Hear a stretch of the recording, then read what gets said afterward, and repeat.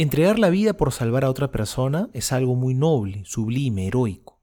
Y creo que todos estamos llamados a vivir la vida donándonos a los demás.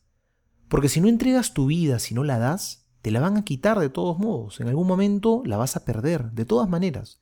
Porque todos vamos a morir, sin excepción.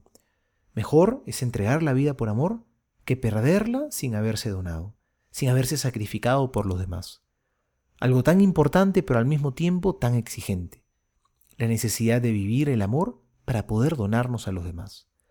Por eso Jesús hoy nos habla nuevamente de este mandamiento, el más importante de todos, amarnos los unos a los otros. Es un mandamiento que en realidad no es nuevo, ya lo conocían desde el Antiguo Testamento, pero que Jesús eleva hoy a una nueva categoría, a una nueva exigencia, a un nivel más alto y más pleno. Amarnos los unos a los otros como Dios nos ha amado.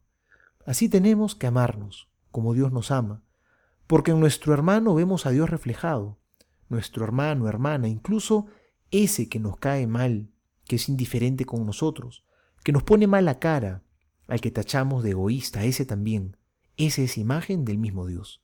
A ese también hay que amar, no lo olvidemos. El que ama a su hermano es a Dios mismo a quien ama, porque somos un cuerpo y no se puede odiar a un miembro sin odiar a todo el cuerpo, ni amarlo sin amar a todo el conjunto. Nadie dice amo tu dedo, sino te amo a ti en todo tu ser. Todo aquello que hagan a uno de mis hermanos más pequeños, a mí me lo hicieron, nos dirá el Señor. Soy el Padre Juan José Paniagua y les doy a todos mi bendición en el nombre del Padre, y del Hijo, y del Espíritu Santo. Amén.